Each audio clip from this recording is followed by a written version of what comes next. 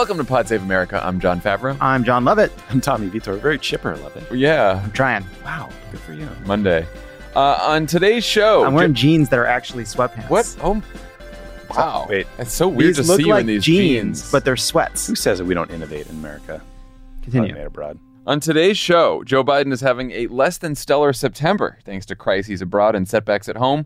The Wall Street Journal's Jeff Horwitz talks to Tommy about his team's scathing 5-part series on Facebook. And early voting begins in the most important and most competitive off-year election, the Virginia gubernatorial between Terry McAuliffe and Glenn Youngkin. But before we get started, John, tell us one more time about the return of Love It or Leave It Live. We just heard Tommy zipping up his fly. Crooked.com/events. I just noticed. Wild. We are returning to live shows. Leave all this in. We're doing a run of live shows in LA, outside Masked and Vaxxed, all leading up to our Beacon show in New York on November 12th. Please get the tickets now. There's some tickets left for New York. There'll be tickets for shows, I think, after this Thursday. They're starting to sell out. So crooked.com. It's going to be very fun. We're back. Nice. I don't have to tell jokes to one person in a screen anymore. So exciting. It's hard. All right. Let's get to the news. Guys, I just want you to imagine what you'd be dealing with if you went to work at the White House this morning. In the span of just 1 hour on Friday, the Pentagon admitted that the terrorists they said they killed in Afghanistan were actually civilians and children. France recalled its ambassador to the United States because they were cut out of a nuclear submarine deal between the U.S., the U.K., and Australia. And the FDA's Independent Advisory Committee voted down the administration's plan to give everyone over the age of 16 booster shots. For now, they're only recommending a third dose for people over 65, people with underlying health conditions, healthcare workers, and teachers. Meanwhile, at least 14,000 migrants, mostly from Haiti, are huddled at the border in Del Rio, Texas, trying to enter the United States. And on Sunday night, the Senate parliamentarian ruled the Democrats can't include their proposal to include a path to legal residency for 8 of America's 11 million undocumented immigrants in Joe Biden's economic plan, a plan that Joe Manchin and Kyrsten Sinema reportedly just told the president that they don't currently support because it's too expensive, moving too fast, and does too much to lower the cost of prescription drugs. How's that for a Monday? I feel like he's trying to. There's a leading question, and the answer is it would be bad. Yeah, I think it was Do bad. you guys think it would be a fun work day? No, that's a lot on your plate. And the UN General Assembly is this week. Oh my God, UNGA's this week. UNGA's this week. Articles say words like buffeted. Yeah. Buffeted by a host of competing... Host of setbacks. I used it in the interest. Host of setbacks and disappointments. I mean, having those three things happen in 1 hour on Friday, especially you go into work on Friday, you're thinking, maybe this weekend will be a little quiet. Afghanistan might be in the rearview mirror. Not so much. Tommy, let's talk about the significance of these developments one by one. Can you walk us through how the Pentagon could have made such a gut-wrenching, horrific mistake, and then also shed some light on why France is so pissed off about a submarine deal? Yeah, I mean, on the drone strike, it was just a horrible mistake. That they had been tracking white Toyota Corolla. They thought they had observed patterns of life that had showed a terrorist plotting an attack. Turns out it was an Afghan aid worker filling up water jugs, commuting home, and they ended up killing 10 civilians and 7 children, and it's just the worst possible outcome. And frankly, it happens far too often, and this is why all the times you read that, Joe Biden should have just kept a couple thousand troops in Afghanistan, there was a low cost, it was no big deal. Those arguments are completely immoral and ridiculous. Like, this is what happens when you're at war constantly for 20 years. Children get killed, so this is just horrific. With respect to the French piece of this, it's a little harder for me to get worked up about. I'm not going to lie to you guys. Last week, the U.S. and the U.K. and the Australians announced a new defense partnership. The biggest piece of that deal was the U.S. and the U.K. agreed to help Australia develop nuclear-powered submarines. This is supposed to help them counter the risk from China in their neighborhood. Australia had previously agreed to spend $66 billion with a B on diesel-powered French submarines. They ended up not wanting those bad boys because they have limited capabilities. They're probably really noisy. Yeah. Oh, the submarines? Also, I don't know. I wouldn't buy a French car. I'd buy a French The submarine. Peugeot. I mean, a diesel-powered submarine. Come on. And they just bought all these sweet. They promised to buy these sweet submarines from us. Then yes, now they're going to take our submarines. There's a lot of complicated policy issues that are problematic about nuclear non-proliferation under this.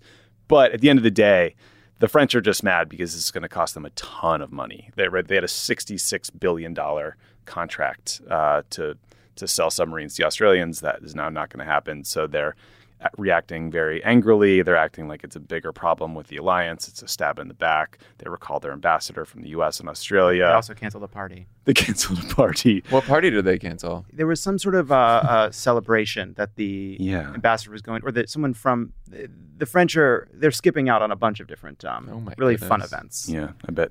Does this mean the correspondence inter-party is not going to be at the French embassy this year? That would be a big win for the world. That's going to talk about things that are going to lead playbook. I don't think that's happening anymore. There was a line in the AP story that I thought really captured what happens when, like, there are many competing crises that are enveloping the Biden White House. I don't consider it fair to add this to that list. The strain with France came just as Biden had hoped to pivot to his ambitious domestic agenda. Like, yeah. I don't think it's going to affect reconciliation. I'm not questioning like the Joe versus the volcano narrative, right? There's a lot going on. But I mean, I was listening to an NPR report this morning that was like, this will be a big issue at the UN General Assembly. Like, I agree that the French, U.S., European alliances are very important. But like, you tell a bunch of voters that we pissed off the French because we won out on some arms deal, they're going to be psyched. So let's not pretend there's political consequences. I mean, this is part, once you're in the barrel, it's like the longer you're in the barrel, the harder it is to get out of the barrel, because every new development and every piece of bad news is like now part of that narrative, And so the reporters are all trying to shoehorn the French thing into the rest of the narrative. And it's like, well, the French said he's acting just like Trump and they thought it was going to be a change. It's like, yeah, of course the French know that they can say, oh, he's acting just like Trump and it's going to get everyone going, right? It's an arms deal. It's what it is. It's a military sale. It's whatever. A lot of problems we're covering. This is low on the list. Lovett, the Biden administration's top federal health officials announced in August that they were targeting today, September 20th, as the day to start giving everyone who'd received their last shot 8 months ago a booster. What's your take on the advisory board's decision and what happens now? So, look, as you know, I'm a world-renowned epidemiologist. But I will say, like, a lot of the doctors in my life are basically like acupuncturists at this point. They're like little Johnson & Johnson, little Pfizer, little Moderna. They're all off-label. That's what's going on. And the closer they are to COVID, the more likely they are to have given themselves a couple jabs just for fun. Yeah, you can't be just in case. So there were a couple of dissenters when the advisory panel voted against the boosters for everyone. Then they agreed unanimously to recommend boosters to older people and people at high risk. That'll be kind of left to the CDC, I think, to determine exactly what that means after the FDA acting commissioner, Janet Woodcock, makes a recommendation based on this advisory committee recommendation. She spoke to... I do think that's really important that a lot of people could miss, is that this advisory committee, their job is to advise the FDA commissioner. Her job is to take a whole bunch of different things in consideration, including their advice. Yes, and then that goes to the CDC, and then that will lead to more specific recommendations. And by the way, that then goes to governors who can make recommendations based on, they can follow those, they can adjust those. I think probably because of the kind of lethargic pace by which they have been making these kinds of recommendations, you already see governors like Larry Hogan in Maryland just kind of getting ahead of it and saying, I'm recommending for over 65 starting right now. So Janet Woodcock gave an interview to Andy Slavitt on his podcast, and she said, if people are acquiring the virus and spreading it, you want to stop that as much as possible. She was very kind of opaque and vague, but that is important because... she's made her decision, apparently. Well, right. We don't know. She just didn't announce it on... Oh, but that sounds like... Okay. So it's interesting. We don't know what it means. It seems like one hopes that it's going to be a broader recommendation than what the advisory committee said. But what's important about it is some of this debate is what should inform the recommendation, like how to weigh when a vaccine is still effective against severe disease and hospitalization, but less so against asymptomatic and mild to moderate illness. So Fauci was interviewed by The Post about this, and he said, some scientists believe it is okay for vaccinated people to get infected as long as they experience only mild or moderate symptoms. But as a clinical person who sees a lot of patients, that isn't okay, adding that even mild infections can result in missed work, disruptions of family life, and potential cases of long COVID with its debilitating effects. And the biggest part of it is if boosters can significantly lower your chances of getting infected in the first place and thus lower the chances that a vaccinated person might transmit the virus to someone else, then boosters will help control the spread. Now, we don't know how long the booster, the added immunity from the booster lasts, because the data is still out on that, and Israel is ahead of us, but they're not that far ahead of us, so we don't know yet. But if we could slow down transmission and reduce transmission by giving people boosters, that's not just like a benefit for an individual. That's a benefit for all of society. So I don't fucking understand what they're doing here. Counterpoint, 80% of vaccine doses have gone to rich white countries. I think 0.4% of vaccine doses have gone to the poorest countries on the planet. And so we are in a situation where we're going to have like a bunch of people in America with their third and fourth dose. The next variant is still going to emerge from someplace else globally. But Andy Slavitt was talking about this in his podcast too. That's not the issue with vaccinating the rest of the world. It's not the number of doses. If we took all the doses we bought for another booster shot and started shipping them around the world, we still wouldn't solve the real problem with getting the rest of the world vaccinated, which is the last mile logistics issue. We need more people on the ground. Sure, but you start with a finite number of doses. We have more doses right now. We are not using as many doses as we are producing globally every day right now. This is an important debate. It is a political debate about how to distribute vaccines. The reason I am frustrated, if the FDA advisory panel wants to say, we think boosters would help all Americans, but we don't want them to have them right now because we want them to go abroad, fine. But they're actually kind of combining the political calculus and the scientific calculus. The thing that has been the most frustrating to me is when public health officials throughout this pandemic have taken off their scientist hat and put on their pundit hat. Yeah. Mm-hmm. And so, that's what happened with masks early on. We are still paying for that in a lot of ways. So two of the members of the FDA advisory committee wrote this piece in the Lancet preempting the advisory committee meeting saying boosters should not be recommended.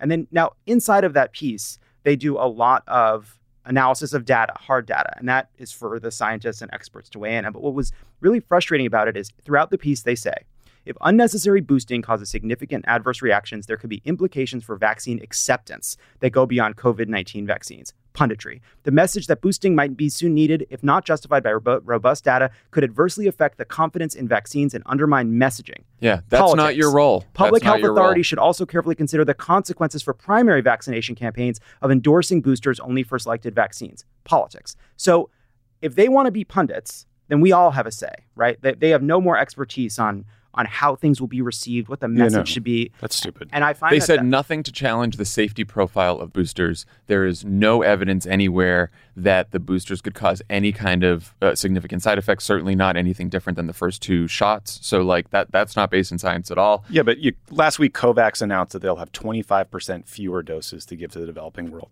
than they thought they were going to have. And then the WHO used that announcement as an occasion to call for a delay of boosters until next year. So there could be a middle ground here that does deal with the problem of scarcity of supply and sort of figure out some way to improve this last mile problem. Because I agree with you that it's a challenge. I think it's a huge priority to improve the last mile problem, 100%. Yeah. I do not accept that there is some kind of false choice between boosting the rest of our country when we know we need it and also vaccinating the rest of the world. I don't think that's a choice. Need it for whom? Young, healthy people? Maybe not. Well, another thing that proves that the FDA's advisory committee thing is a little loose is they started by saying, okay, let's go for 65 plus. And then they're like, let's do 65 plus and people with comorbidities, right? So that's anyone from high blood pressure to obesity. Right. Then they said, let's also do healthcare workers, even if you're young and healthy. Healthcare workers, because they're in the front lines, because they're exposed to the virus. And then they added teachers. Yeah. So now they're saying, if you're a healthcare worker and you're a teacher and you're close to the virus, we actually do think you need a booster.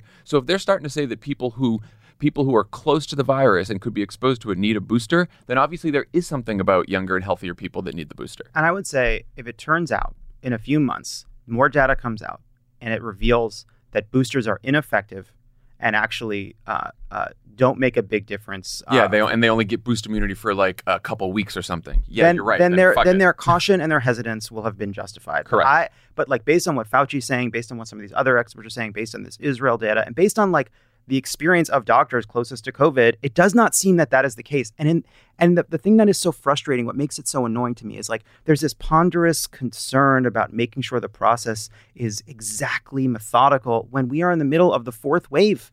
It is. Well, hospitals are overwhelmed. Also, we're headed towards the winter, right? If there's a bunch of younger, healthier, vaccinated people who end up in the hospital this winter, should they go to the FDA advisory committee to complain because they told them they didn't need a fucking booster? I don't know. Look, we could spell the number of cases of long COVID that come from breakthrough infections is 5%. So you're talking 5% of 5%. So again, at some point, we are dealing with very unlikely scenarios driving these massive decisions. And I don't look. I'm not saying it's easy or that I have the right answer, but I don't. From a pure, it's complicated. It's also I mean, there's a lot of breakthrough cases that someone then passes it on to their unvaccinated child, right? Yeah. Like, why? That's all bad. And the other piece of this too is vaccines are available. They're widely available in the United States. They're getting thrown out every day. Thrown out every day. Every day. We know what it looks like to not boost vaccinated people and keep trying but failing to reach the currently unvaccinated. It looks like this, a kind of hobbled America limping along with COVID not getting better. Will boosting change that in a fundamental way? I don't know. Yeah. I'm not an expert, but something's got to give here, because if these guys want to start taking politics into consideration, if they're worried about people being resistant to vaccination campaigns, wait till Speaker McCarthy's in charge. Wait till President DeSantis in charge. You want to hobble this country for the next 2 years because you're being extra cautious? No, I agree. That's stupid. Look what happens to scientific research. Look what happens to healthcare equity if you allow this to hobble our country going into these elections. And I will say the important thing here is if the FDA commissioner or the CDC, head of the CDC, or the administration, or some combination of all of them, end up making the decision that they want to expand boosters to more people, I don't want to see a bunch of fucking headlines that they didn't follow the science, because, again, to your point, Lovett, their job, the FDA commissioner's job, CDC, Biden administration, is to weigh a number of different factors here, you know? And look, in terms of how big of a deal this is, how important it is, if, like Fauci said at one point, in a couple weeks or a couple months, there's enough data to say, okay, boosters for everyone. We just wanted to wait for more data and boost everyone. We'll forget about this, right? This will have been a blip, and that's ultimately what could happen. Is that they're just waiting for more data out of Israel because, again, they were ahead of us. So we're going to dig into this story about migration at the border later in the week, because it was just developing over the weekend, and of course the Senate parliamentarian ruled late Sunday night. But I do want to talk about that ruling on immigration reform, especially as it relates to a broader legislative agenda that keeps getting fucked up over arcane Senate rules and the performative centrism of Joe Manchin and Kyrsten Sinema.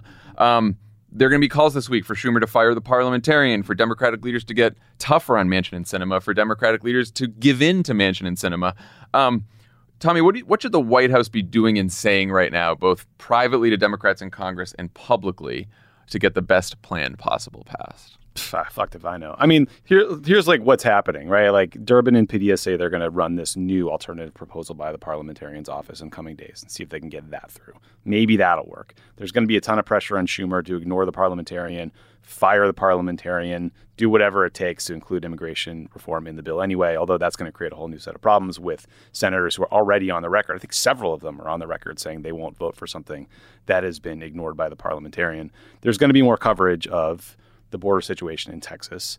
Biden's now deporting Haitian migrants or refugees who are crossing the border into Texas, which is deeply fucked up considering that country is reeling from the assassination of its president and another earthquake on top of the one in 2010. And so, like, again, the broader question I think we all have to figure out, or Biden has to figure out, is all of this is tied into the bigger fight over the size and scope of the stimulus bill and this hostage negotiation between the moderates and the progressives over whether the bipartisan bill goes first or the secondary reconciliation bill goes first. So like there's a lot of pieces to this puzzle. Yeah, I mean there's now like a desperate effort to try to find a way to convince the parliamentarian to put an immigration proposal inside this larger package that Joe Manchin is saying he does not want to do, and that we cannot do. This is the problem with would I love it if the parliamentarian was fired? Absolutely. Of course. Like, got it for that parliamentarian? Yeah, make love at the parliamentarian. It'll be much better. I will fucking crush it. I would be honored, and I would do you proud. But here's the problem. Chuck, I'm your guy. Chuck. Call Lovett. He's going to be the parliamentarian. Again, you'll be amazed by what I think is a budget relevance. I will shock you by how much you can do. You know, but everyone's doing all this stuff. They're like, okay, well, if Schumer fires the parliamentarian, he doesn't need Manchin and Sinema to agree with him. True. Kamala Harris, Vice President Harris, overrules the parliamentarian. It would need 60 votes to stop her, and so you need 10 Democrats to stop her. Probably not going to happen too, right? But all of this is sort of beside the point. Joe Manchin and Kyrsten Sinema are not going to vote for an underlying bill that includes in the bill something that the parliamentarian didn't want because they fucking care about the filibuster and they care about these stupid fucking rules and they care about the parliamentarian. All roads lead back to Joe Manchin and Kyrsten Sinema, and the danger right now is that they seem like they would be willing to let the bipartisan infrastructure bill die rather than make concessions on the reconciliation bill in order to save the bipartisan infrastructure bill. And that's what's really dangerous here. Pramila Jayapal and some of the progressives in the House are also threatening to tank the bipartisan bill. As they should. Unless it's paired with this broader reconciliation bill. So it feels like what we need to do is hire a hostage negotiator to work for Ron Klain to see if he can referee this thing. But what I worry about is I think Manchin and Sinema will let the hostage die at this point. That's what I mean. Yeah, you don't have a lot of negotiation over. Like, look, these are shoot the hostage people. If I'm a progressive in the House, I'm absolutely voting to tank the fucking bipartisan infrastructure bill at this point, because if you don't follow through on that, then no one cares what you say after this. So you have to follow through on that. And basically, Manchin and Sinema are daring them to vote it down at this point. Well, what is crystal clear is if they pass the bipartisan one first, the Democratic bill is dead. I mean, Manchin and Sinema couldn't be more clear unless they just said that out loud. Of course. So, the only thing we have to negotiate with is the fact that they want this bipartisan bill. Well, we're also trying to learn what Joe Manchin wants based on reports that either leak out from conversations he had with the Chamber of Commerce or a bunch of Procter & Gamble employees. Like, how is this the best way to communicate? But also, it's like the most important conversation happened between Manchin and Sinema and Biden late last week. Yeah, and that's right. Like, that's the only one that really matters. And we're getting some leaks out of that. Like, Sinema is saying she's against the prescription drug plan. Sinema is saying that she will kill the reconciliation bill if the bipartisan infrastructure bill dies. These are all reports we're hearing out of that meeting. But I don't know what you do if you're Biden, right? Because your ultimate goal is to get the package passed, of course, to get both bills passed. And the only way to do that is to persuade Sinema and Manchin to change their mind or at least be willing to some concessions. And what's the best way to do that? Is it private discussions with them like this? Does he go public at some point? Obviously, like speaking out publicly against Manchin and Sinema is not necessarily going to change their minds. I mean, Biden must just feel like he's in like some crazy alternate reality. He's fighting with Democrats to support a proposal to let Medicare negotiate for lower prescription drug prices that polls at 90% approval. Literally nothing more popular that we propose. Save the country money, and they oppose that? I mean, that's why I think at some point you have to decide whether or not you're going to go down showing people that you fought as hard as you could for the priorities, right? There is a majority in this country, Democrats, independents, some Republicans, who are supportive of Joe Biden's agenda here. And I think he probably has to start picking a fight, and show people that he is willing to fight for that majority and that agenda and fight against, I don't think saying that you're going to fight against Joe Manchin and Kyrsten Sinema is necessarily going to be all that effective, even though it might be satisfying, but fight against drug companies, wealthy tax cheats, oil companies, right? Like insurance companies, all the special interests that are blocking your agenda. Like, he's got to kind of show that fight, even as I think there are a lot of negotiations going behind the scenes, because right now, if he doesn't get out there more and start fighting for this, it looks like he is going to be buffeted by forces beyond his control, and that's not a great place to be. We started by talking about this narrative that's forming about this sort of rough couple of weeks and months for Joe Biden. And I do think that, one of the frustrating aspects of the way politics is discussed is, you would like to believe that the role of the political media would be to tease out the places where Joe Biden has agency versus the places where he doesn't. Right. That was my next question: is what's within his control and what isn't? Right. Like you would like the idea of being hey, a bunch of things that are happening. Some are good, some are bad. There's been a lot of bad news. Here's how Joe Biden is responsible. Here's how he isn't. Here's what he can do. Here's what he can't. Of course, it doesn't happen. When bad things happen, they are bad politics. They are bad for Joe Biden. And then when he says things like the reason we have a fourth wave is because of the unvaccinated and Republican policies, that is cast as laying blame as opposed to simply explaining reality. The place where Joe Biden can make the biggest difference is getting these negotiations done. This is where this is where his power is, figuring out a way to find some path by which we pass both this bipartisan infrastructure bill and this Democratic only bill. And that's where his power lies in the long term to kind of get out of this morass. Yeah, I mean, the problem is that Washington and a lot of these reporters, they only care about winning and losing. And if he wins and then he gets these bills passed, then that changes the narrative. And if he loses, then he's going to be a loser for a while, right? Like that's all they care about. He's just not having a lot of good news days. Not a good news days. I mean, talking about things within his control, his polling numbers have barely improved since Afghanistan. There was a Fox News poll out over the weekend. Again, we always say this, Fox News is a good pollster. It's different than the news outfit. They have him at 50-49, which is better than a lot of other polls. But when you look under the hood there, why people like him. COVID, 25%, general positive feeling, 19%, not Trump, 15%, empathy and behavior, 9%, why people disapprove. Incompetence, poor leadership is number one at 22%. Then Afghanistan still at 19%. General dislike is 13%. That's just Republicans. Then economy, COVID, and border right after that. The other interesting thing is characteristics about him. His mental soundness for office and his honesty have basically been unchanged since he's elected. So it's not, even though the Republicans like to call him the rotting bag of oatmeal, it's not about mental soundness, but cares about people like you and strong leader have taken big hits. And I think that's part of it. Things are... you don't want to get to a point where it seems like everything is beyond your control and you're just sitting there watching it happen. And the cares people like you go out there and fight for this. The agenda, they pulled the bill, the reconciliation bill, and they did what we don't like to do, which is give the $3.5 trillion price tag. 56-39% in support, even with the $3.5 trillion price tag. Dan told us not to use the price tag. Fox News did, and they got a majority. They got more people liking the bill than they like Joe Biden, and they like the mandates for vaccines. I mean, someone print out the poll and give it to Joe Manchin. I don't know what else to tell you. I'm at a loss. And look, they're bad at politics. And on boosters, you know what, Joe? Nothing would make me happier than Joe Biden go out there. I think these nerds are fucking wrong. Everybody get a booster. I would love that.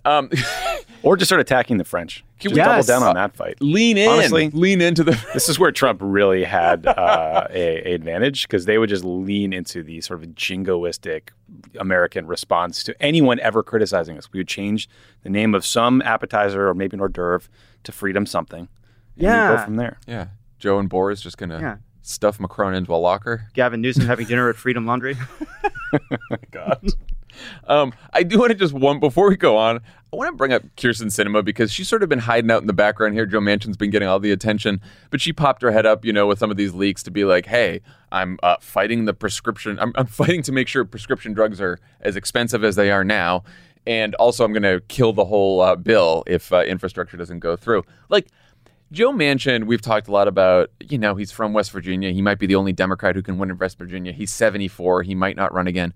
I don't know what Kyrsten Sinema is doing.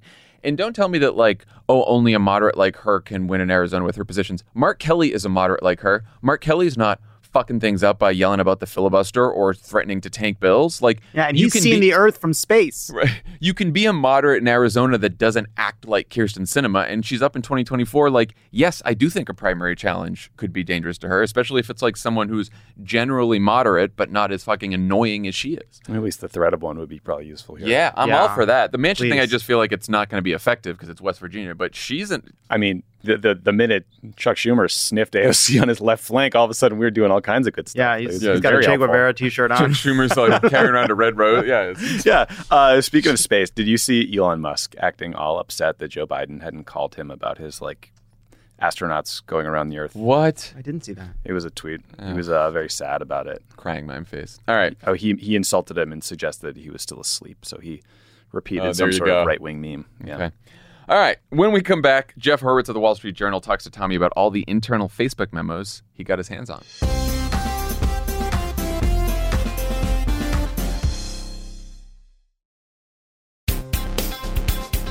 So the Wall Street Journal in recent days has published a series of incredibly damning reports about Facebook and Instagram and the harm that the platforms can do. Joining me today to discuss those reports and much more is the lead reporter behind the series, Jeff Hurwitz. Jeff, thank you so much for joining. Sure. Happy to be here. Are you getting a lot of friend requests from Facebook staff these days, in earnest? I would say a few people are reaching out. Honestly, what I find to be more interesting is a whole bunch of people who won't necessarily talk to me are discussing the work publicly on Twitter, which yes. I just love watching. So when Facebook comms or Nick Clegg, is talking about the work, and in some instances suggesting how we got it wrong. There's what appears to be like kind of a growing body of people who are either there currently or there recently, who are talking about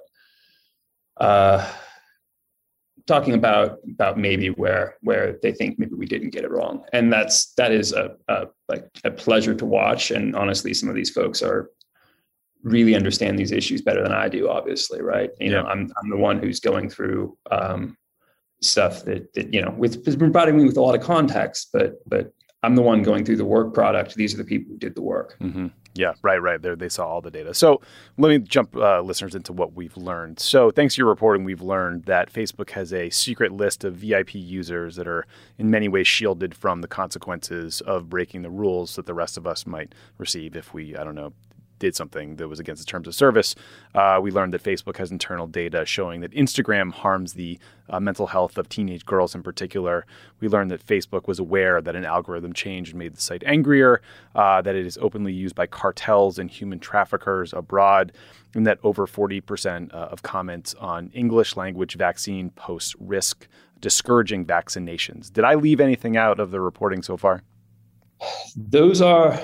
There were a lot of words. That's a pretty basic summary of where we've been. I mean, I think the last one, just about the number of comments on, or the volume of sort of anti-vaccine comments on COVID conversations and news, I think that one stretches a bit past just the frequency of the comments and just gets into failures, sort of Facebook's failure to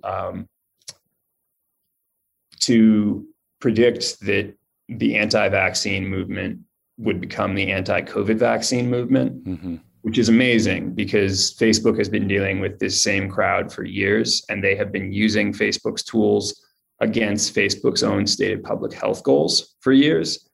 And just the fact that early this year and into the spring of this year, Facebook seemed to be a little flat-footed and like trying to rush to catch up with the abuse of its own system by this crew is kind of remarkable, just because it's like everyone outside the company could see that. Why was it that Facebook seemed to have as much trouble as they did? Yeah. And clearly you also have some reporting about how Mark Zuckerberg, understandably, seemed like personally invested in trying to solve the problem, reaching out to Fauci directly, offering to fund trials. Like there's a lot of, he's trying to do the right thing in a lot of respects. And then the platform itself has this awful impact. On COVID, there was very much a sense of like, love's not wisely, but too well, in terms of the tragedy, right? Which is that like they were focused on all the things that Facebook could do that would be great and useful, and they sort of neglected to address the ways in which the platform had been abused and obviously would be abused in ways that might undercut Facebook's own response. Right.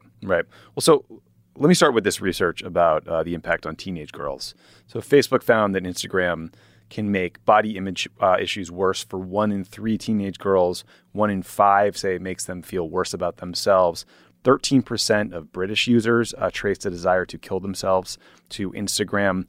Hold on. One minor interruption there, which is the 13% is of users who told Facebook that they had thought about harming themselves in the last month.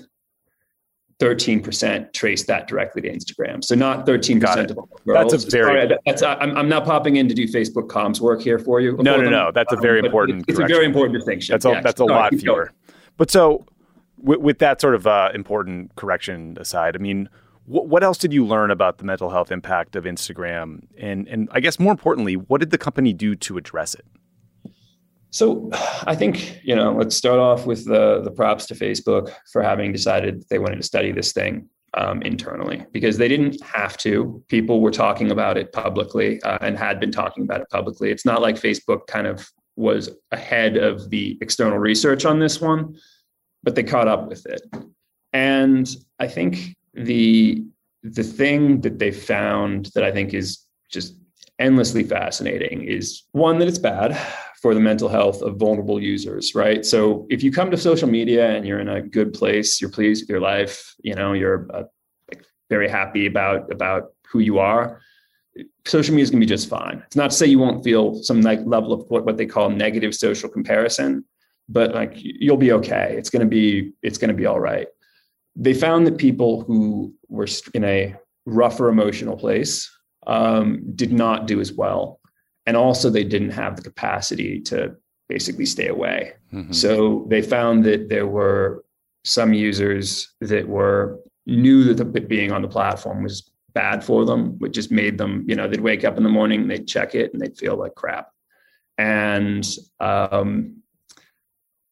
they, however, those people had the hardest time staying away. Right. And so, I think the things that really stood out were, one, that, this wasn't like some minor, people might, feel bad a little bit, about themselves. This was like, could seriously alter a perception of their own body and of their relationships with their friends. And like in some instances, like their sense of whether or not their life was worth living. And that is like, I think a level of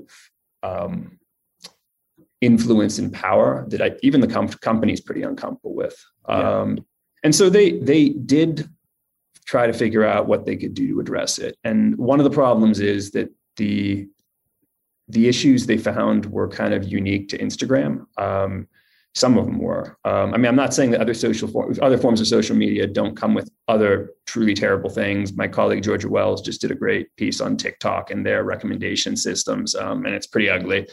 But Instagram, because it's focused so much on the body, as opposed to like TikTok, which is performance, Snapchat, which is on the face and silly features, and there was basically a sense that Instagram was uniquely bad on some of these things. And so they were looking to see if maybe taking away likes was going to be something that would help. They spent a few years on this. It got delayed a little bit because they started doing social justice stuff kind of last year in the middle of the BLM protests. And it was a good idea. Maybe if we hide likes, it'll make it less of a competition. It didn't really work. And to the company's credit, when they did make that feature available earlier this year, they did acknowledge that it wasn't really statistically significant in terms of affecting, how users felt. The problem is they don't really have another really promising thing to go for at the moment. And I think that's the thing that they kind of had pinned their hopes on didn't pan out for them. And so what do you do now? Because at least based on their own data, there are some serious questions about whether the product is currently safe for people who are in a not great mental space, particularly young women. Although I should mention young men, it kind of manifests differently. It's more of a social status and wealth type envy issue there. And then they found that for Black girls, it was less like eating disorders than it was over sexualization and things of that nature. So there was kind of it manifests differently in different communities and for different genders, but some pretty far-reaching effects, and they don't really have anything lined up to deal with it. Other than maybe the thought of completely overhauling the product, but that's obviously a hard sell internally. Yeah, and I guess I think anyone who's used Instagram or any real social media platform, I think intuitively knows that it can create this sort of unrealistic depiction of reality that can make you feel bad. Compare and despair is one of these sort of like oldest tenets of, AA and all these programs that sort of help people feel better about themselves. But I guess this is the part of the story that makes me really mad, which is you learn about all these harms and then Mark Zuckerberg announces a plan to create a product for kids under 13. And that to me is where we're going from, ignoring a problem to maybe shifting it to even younger users. Is that a fair reaction? Yeah, I will cop to sort of being surprised by the plan for the under 13 users in light of this stuff. And I think the company's line on this is that social media is part of life and we're not going back. And, something they need to try to get it right for younger users. And besides, younger users are probably going to be on the platform anyway, so might as well. And I think that's I'm not arguing with those points. I'm just suggesting that it seems like at the moment it's a bit of an uphill battle on that front for them. Because I mean, they do. And here's the thing that I think is Facebook is currently getting beaten up pretty badly among preteen users by TikTok and Snapchat. There is no question that there is an active hunt for the next generation of users and that Facebook is not in the lead. And so I have some sympathy, with the idea that preteens aren't supposed to be on social media. They are. And at the moment, I think there's perhaps a bad set of incentives being provided to all the companies because it is absolutely illegal to market your products to 13-year-old or to people who are under 13. And it is, absolutely unacceptable to allow them to stay on your platform. At the same time, obviously that's where the competition is.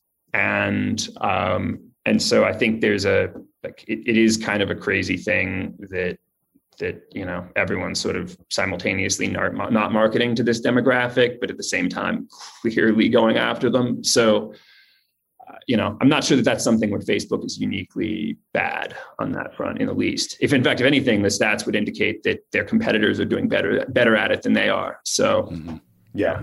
The other sort of, hard data we learned from your reporting that I think I sort of intuitively felt was that a change to Facebook's algorithm made the site angrier. And that change led publishers and political parties to reorient their content to make it more sensational or more likely to outrage people. But again, this is an instance where reading your reporting made me so angry because Mark Zuckerberg is made aware of the impact of these changes, but then resists fixes for, I guess, business reasons. Can you talk about that algorithmic change and what ultimately did or didn't happen? Yeah, so there were two parts of it. The first one was boosting content more from friends and family. And that actually totally fine. In fact, the research that Facebook subsequently did showed that actually reduces the amount of sort of polarizing, violating, gory, pornographic, name whatever ill you want to talk about. It helps. It turns out that people tend to get sort of better quality stuff from friends and family. I'm not saying they get the most exciting stuff from friends and family, but in terms of harm issues, they get better stuff. The other part was increasing engagement-based ranking. And that just basically means that the more a thing gets liked, and honestly, even more than liked, gets commented on, reshared, and direct messaged and emojied on the platform, those are the things that are more valuable, the more Facebook was going to sort of promote it to everyone else. And what Facebook found out after rolling that thing out was that it really did incentivize both bad things to go viral and people to create more bad content and more aggressive content, right? So it turns out that there's nothing more engaging than a flame war, right? Mm-hmm. People commenting in ways that they might regret 5 minutes from now, but nonetheless, they're commenting, and Facebook's system was built to engineer that. And I mean, they did find, as you noted, some pretty far-reaching effects, right? I think one of the most interesting things, I don't think this made it into the story, but we found that one of the tactics of a far-right Spanish political party was to actually buy ads targeting their opponent's supporters, precisely because the opponent's supporters were going to get super pissed and comment a ton. And it turns out that was the thing that would then make the content go viral because it was super high engagement. And so Facebook's algorithms would basically be clearly this is great content because damn, these people are commenting lots. And so point being, this is a thing that, I mean, for people in politics, right, you'd never consider targeting your ads at, your TV ads at the opposition's supporters, but it works here because of this different system. You also noted that in Poland, one party social media team shifted from 50-50 positive, negative content to 80% negative. So this really, it's just wild that, upranking the click of an emoji with a frowny face can materially impact the entire social media strategy of a Polish political party. That is staggering. Yeah, it's, I think, and this was self-reported from the parties, they were basically saying hey guys, we noticed that you changed something. Here's what we're doing in response. And I think that this gets to something very big picture with Facebook that is really important, which is that like, we've been talking about like, oh God, should President Trump's post come up or stay, or I'd rather go down or stay up? And like, what are the free speech implications of it? This is like literally the least consequential area of Facebook moderating speech, is the actual decision on whether a thing should get removed or not. I mean, it's what everyone screams about, but the thing that matters is how Facebook distributes content and what it prioritizes. And there is, as a number of Facebook people have told me, there is no way to do that work without imposing value judgments on it. Like, you are literally determining what things are worth being heard and what aren't. And I think Facebook has for a long time sort of tried to adhere to the line that, in fact, it's a completely neutral platform, and it's not. It makes choices, and those choices affect what succeeds. Yeah. And whether it does that by like Mark Zuckerberg literally like, like saying like boost this post or not, which is of course like obviously that does not happen, or whether it does that by just simply setting up incentive structures that result in a different form of discourse, is a real question. Yeah.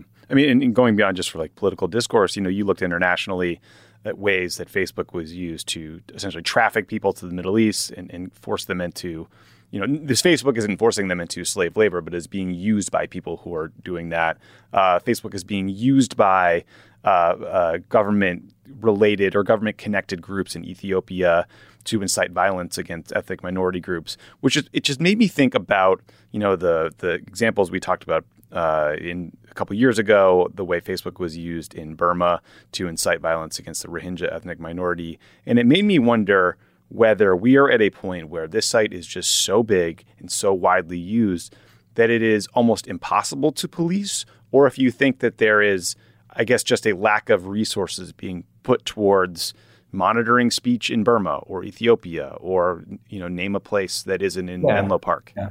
So a couple of things. The first one is the resources thing is real. Like, this is something that candidly, in terms of how information got to me, I think played a role, which is just the sense that people were literally dying and the company was not investing in it. There's Facebook put so much more research into making sure that you or I don't see something offensive on its platform than they do into making sure that there aren't like calls for genocide in places where there is a very real prospect of it by Facebook's own acknowledgement.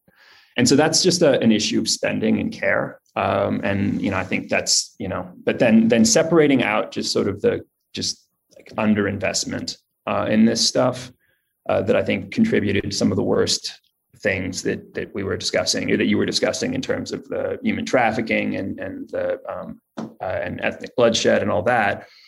I think there is an awareness within the company, or at least within certain sections of the company, that like, in particular, virality has benefits and it has harms, and that where it has more benefits than harms is going to depend on the society it's operating in.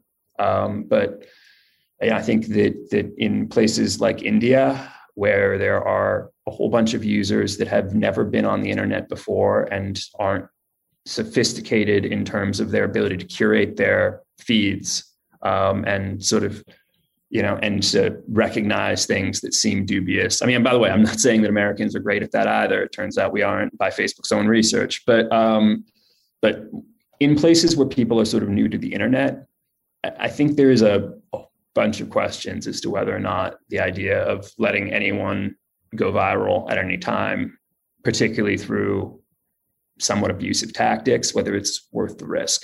And I mean, there are ways that you could have Facebook be every bit as big in the sense of having as many users, but have it be less viral. And I think that that's where a whole bunch of people internally, have been that's the hill they've been dying on repeatedly, is like, why don't we continue to offer the service, which is obviously extremely valuable, but just, dear God, can we dial it back on groups? Can we dial it back on newsfeed? Can we dial it back on the explore page? Like, can we basically stop recommending things if we aren't sure if they're bad? Or if we don't have classifiers, which is like an algorithmic system for finding, content that work, like, can we not do that? Basically, it's just like, do not proceed until you can be sure the product is safe, rather than launch the product and then ask the integrity staff to clean it up after the fact. Mm-hmm. Right. I mean, like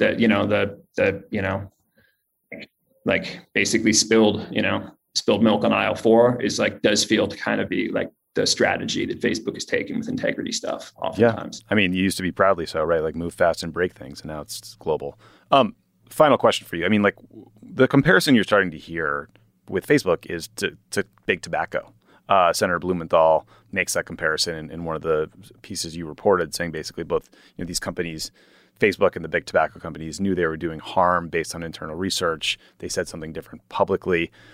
I guess, like, I'm amazed by the escalation of the rhetoric in those comparisons, but also getting used to reading about these horrible first, second, third order impacts of Facebook. And I guess my final question is, based on these conversations you're having with sources and others in the company, like, what you think might get them to change? Is it regulation getting broken up? Is the brand of the company getting so tarnished that they can't attract employees? Like, the step that needs to happen? Because I know a lot of people that work at Facebook, they're good people. They're not there to do harm, right? But this thing has just gotten out of control. Yeah, I mean, I think it's interesting that the breakup proposal, I'm not totally clear, relates to the issues at hand that much. I mean, I understand that it's obviously a pretty heavy threat, and so maybe there's some value there, but nothing I'm seeing from the work people have been doing on the inside, other than maybe just like a lack of attention at some points, would be easier at a smaller company, or at one of 2 to 3 smaller companies, right? Like, so it doesn't seem like, I think the kind of the antitrust discussion feels like it's kind of not, I'm not saying that there's no point in having that discussion, but it feels like it's happening in a different world. The things that seem more meaningful, first of all, is just getting the information out. Like, I think the people who are doing this work inside Facebook are just absolutely brilliant. They are like,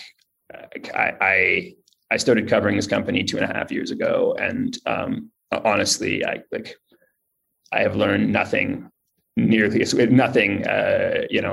well as I have learned from like just being able to look at their work product, because these folks are smart. They have access to data. Facebook is an experiment-based operation, so they can just basically test things out and figure out what ground truth is with remarkable speed. So I think the first thing is just like figuring out how to get data access in a way that doesn't involve a weasel like me, getting some folks to want to cooperate because they have concerns that important things are being neglected. Once that happens, I would suspect that there would be better solutions proposed, and perhaps some level of, because we've had this before, like with other industries. It's not like Facebook is the first company in the history of American business to realize that things that they thought were going to be great for everyone turned out to have some serious downsides. And you can choose which industry and potentially toxic product you want to compare with. But like, obviously, it takes a while. You got to get a lot of data. You have to be clear on what's happening. And then at that point, something reasonable gets worked out if we're all functional people, which, let's hope. Yeah. So it doesn't seem to me like the solution needs to be here immediately, so much as the information needs to keep on getting out in a way that, I don't know I or anyone else in my profession can reliably guarantee it will. I am deeply lucky that I got a chance to be involved in this. I'd love to say it was due to talent and skill, rather than just knowing enough to be able to ask some questions and happening to run into the right people at the right time. But this is not a solution for us all. Yeah. I would prefer you not to have to be the Facebook ombudsman either, but until I'll happens. take that job. I think it might pay very well. Good options, yeah. I don't think they'd want me for it either. So, yeah. I don't know that they would either. But look, until then, everyone should check out your work at the Wall Street Journal.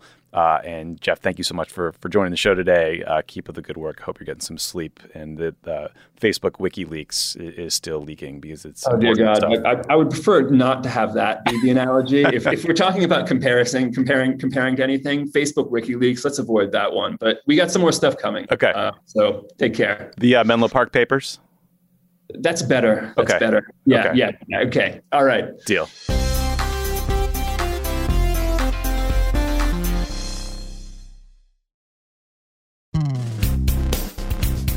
Okay, let's talk about Virginia.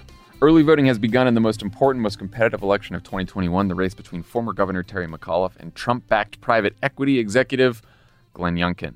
And Joe Biden won Virginia by 10 points in 2020, and Governor Ralph Northam won by 9 points in 2017.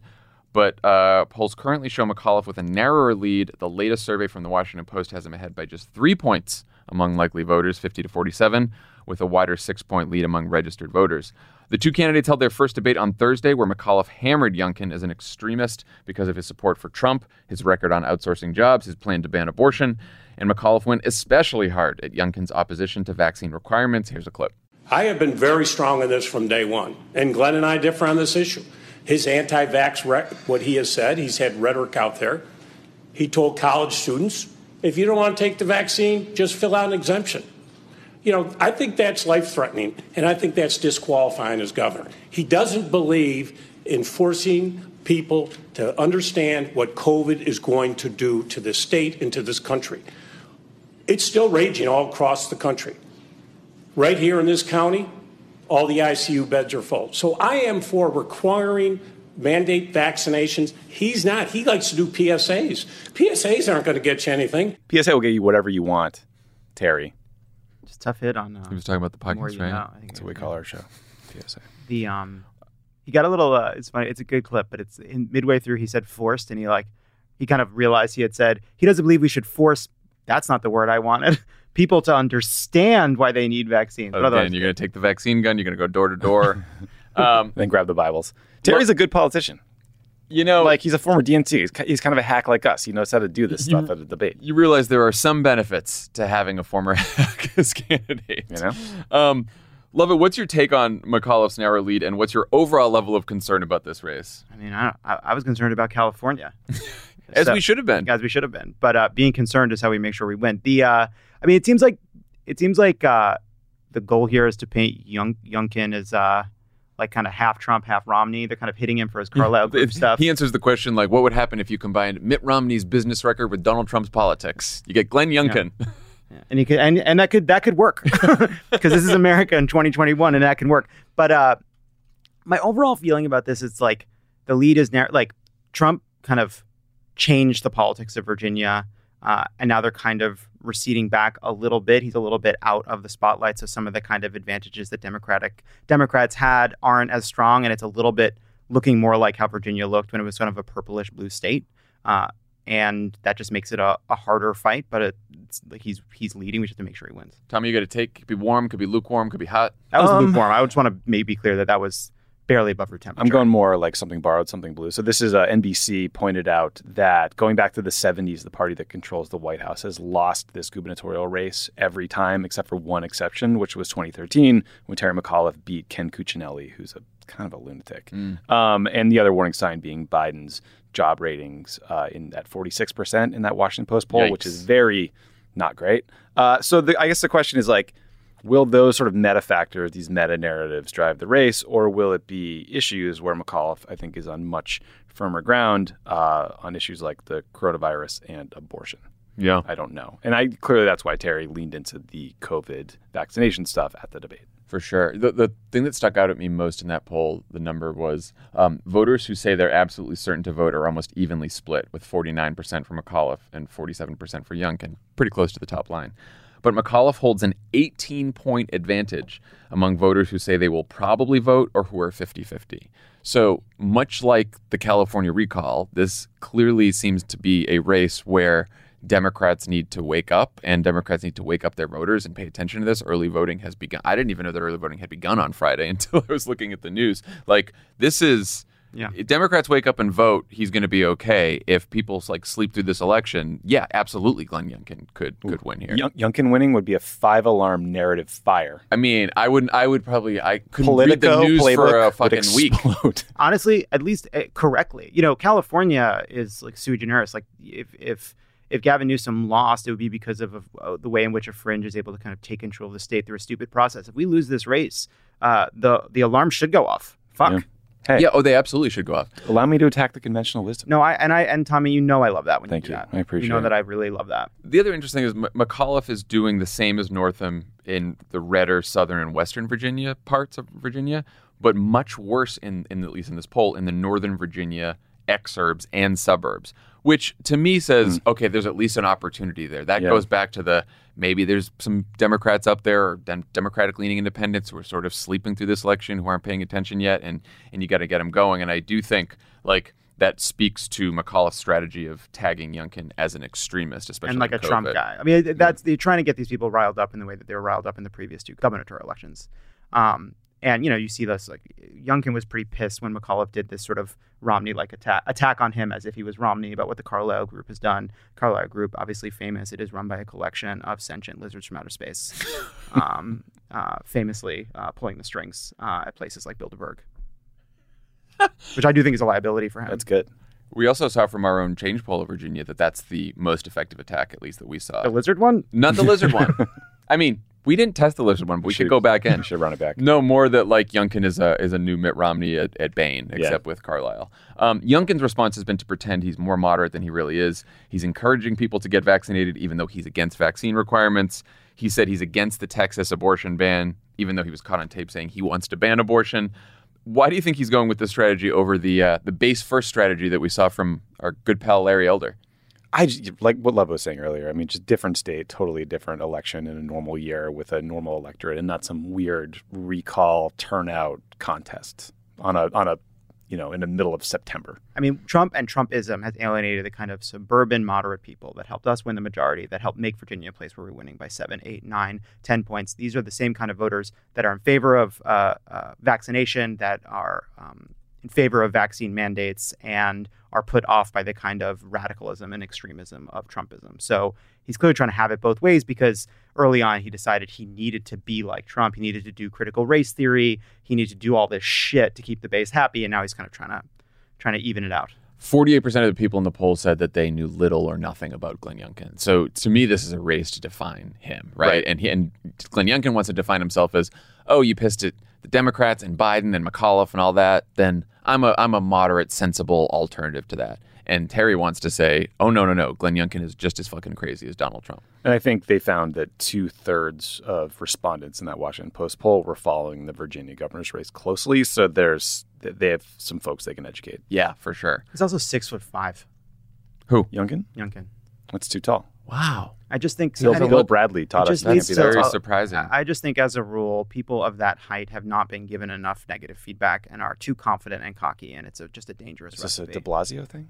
It could be, if you'd like. Speaking of tall How tall losers. is he? How tall is that guy? 6'5" is tough. I don't know. Really tall. I've never heard you attack tall people like this before. They don't get enough. They don't know what's going on up there. They're out of touch. Wow, this is a whole rant. Other things people should know about Glenn Youngkin, fun facts. Forbes says he had, quote, several mansions at his disposal. I think it's funny to have a couple of mansions at your disposal. In the chamber. Huh. Wife owns a horse farm. So this is sort of a Romney-McCain combo. Remember, do you know how many houses he had? In 2008, John McCain famously was asked, how many houses do you own? And he was like, I don't know, ask my staffer. I think he didn't want to say the number out loud, but basically ended up saying, I don't know.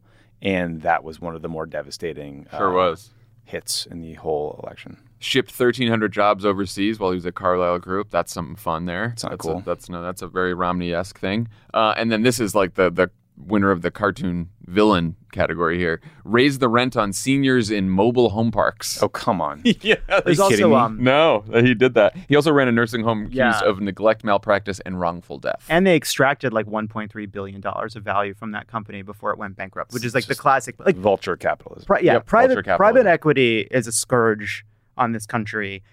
So often you will go into a business and you will not know that it was taken over in some way by private equity. But what you will find is suddenly the prices are fundamentally more annoying than they were before. Like everything's a little bit more, you're paying a little bit, you're getting charged. Like this happens everywhere from gyms to veterinary, this is everywhere from gyms to vets. Like all of a sudden this thing that was local, that provided a service to you has been kind of absorbed into the vampire capitalistic private equity system. Ugh. Yeah, I mean, a lot of these ads write themselves for McAuliffe, right? He's like, I want to require vaccinations in all nursing homes and from healthcare workers who are going to deal with our seniors. And Glenn Youngkin just buys them up and then runs them into the ground and puts people at risk. Yeah, I mean, watching Youngkin try to deal with the understanding that half of his base is anti-vaccine while towing the line of being electable in a state like Virginia is interesting. I mean, suggesting to a bunch of college kids that they just fill out some sort of waiver to not have to take the vaccine is completely irresponsible. You can watch him thinking this through in real time. And you know what? The truth of it is, he wants to say he's a kind of moderate, reasonable Republican with a business background. McAuliffe wants to paint him as a Trumpist. And the answer is he is somewhere on the spectrum between full Trumpist and what the Republican Party used to be. But what happens now through these Republican primaries, through these elections, is no Republican can make it to the end of an election without embracing some of those heinous and vile politics in this country, which makes them completely unacceptable. Right, because at this point, it doesn't matter if you embrace it or have believed it from the start. You're still there. Yeah, and you can't criticize Trump or components of the Trump agenda because he will then go out and try to find someone to run against you, as Trump is currently doing to Mitch McConnell, which we support. Yeah, that was a fun story. That's awesome. Good that was for a fun him. story. I was a little annoyed. Luck, you sent that story, Tommy, and I was digging through it because I was hoping for something real. And then there was too many Republican senators who were even Trumpy Republican senators who were what? We would never do that. We would never get rid of Mitch McConnell. We love this guy. He stole the Supreme Court. He's Mitch McConnell. Come on. He's the OG. Go Trump. I'm rooting for you on this one. Anyway. 6'5". What an asshole. Bottom line with 6'5", Trumpy Carlisle executive Glenn Youngkin is we need everyone to work even harder on the Virginia race than you all did on the California recall because it's much tighter. And if you're wondering what you can do about the shit show in Congress, Virginia, anything else, the answer is to start organizing now to make sure Republicans don't take power in 2022 and that we Manchin-proof and Sinema-proof our Democratic majorities, which seems important. That's why we have launched No Off Years through Vote Save America, where you can help donate, volunteer, and register voters in all the key states in 2021 and 2022. You can go to votesaveamerica.com/no-off-years to chip in now and find out more about how you can help in all these very important races. And I just want to say that there's some dissensus about Glenn Youngkin's height. He may be anywhere from 6'5" to 6'7". We cannot have a 6'7" governor in this country. It's too dangerous. That's a big range. It's too dangerous. 6'7"? You can't trust somebody that tall. I feel like this show goes on any longer, he's going to be 6'9" before we end. No off years. No off years. Thanks to Jeff Hurwitz for joining us today to talk about Facebook. And hopefully we'll have some better news for you when we talk to you on Thursday. Yeah, okay.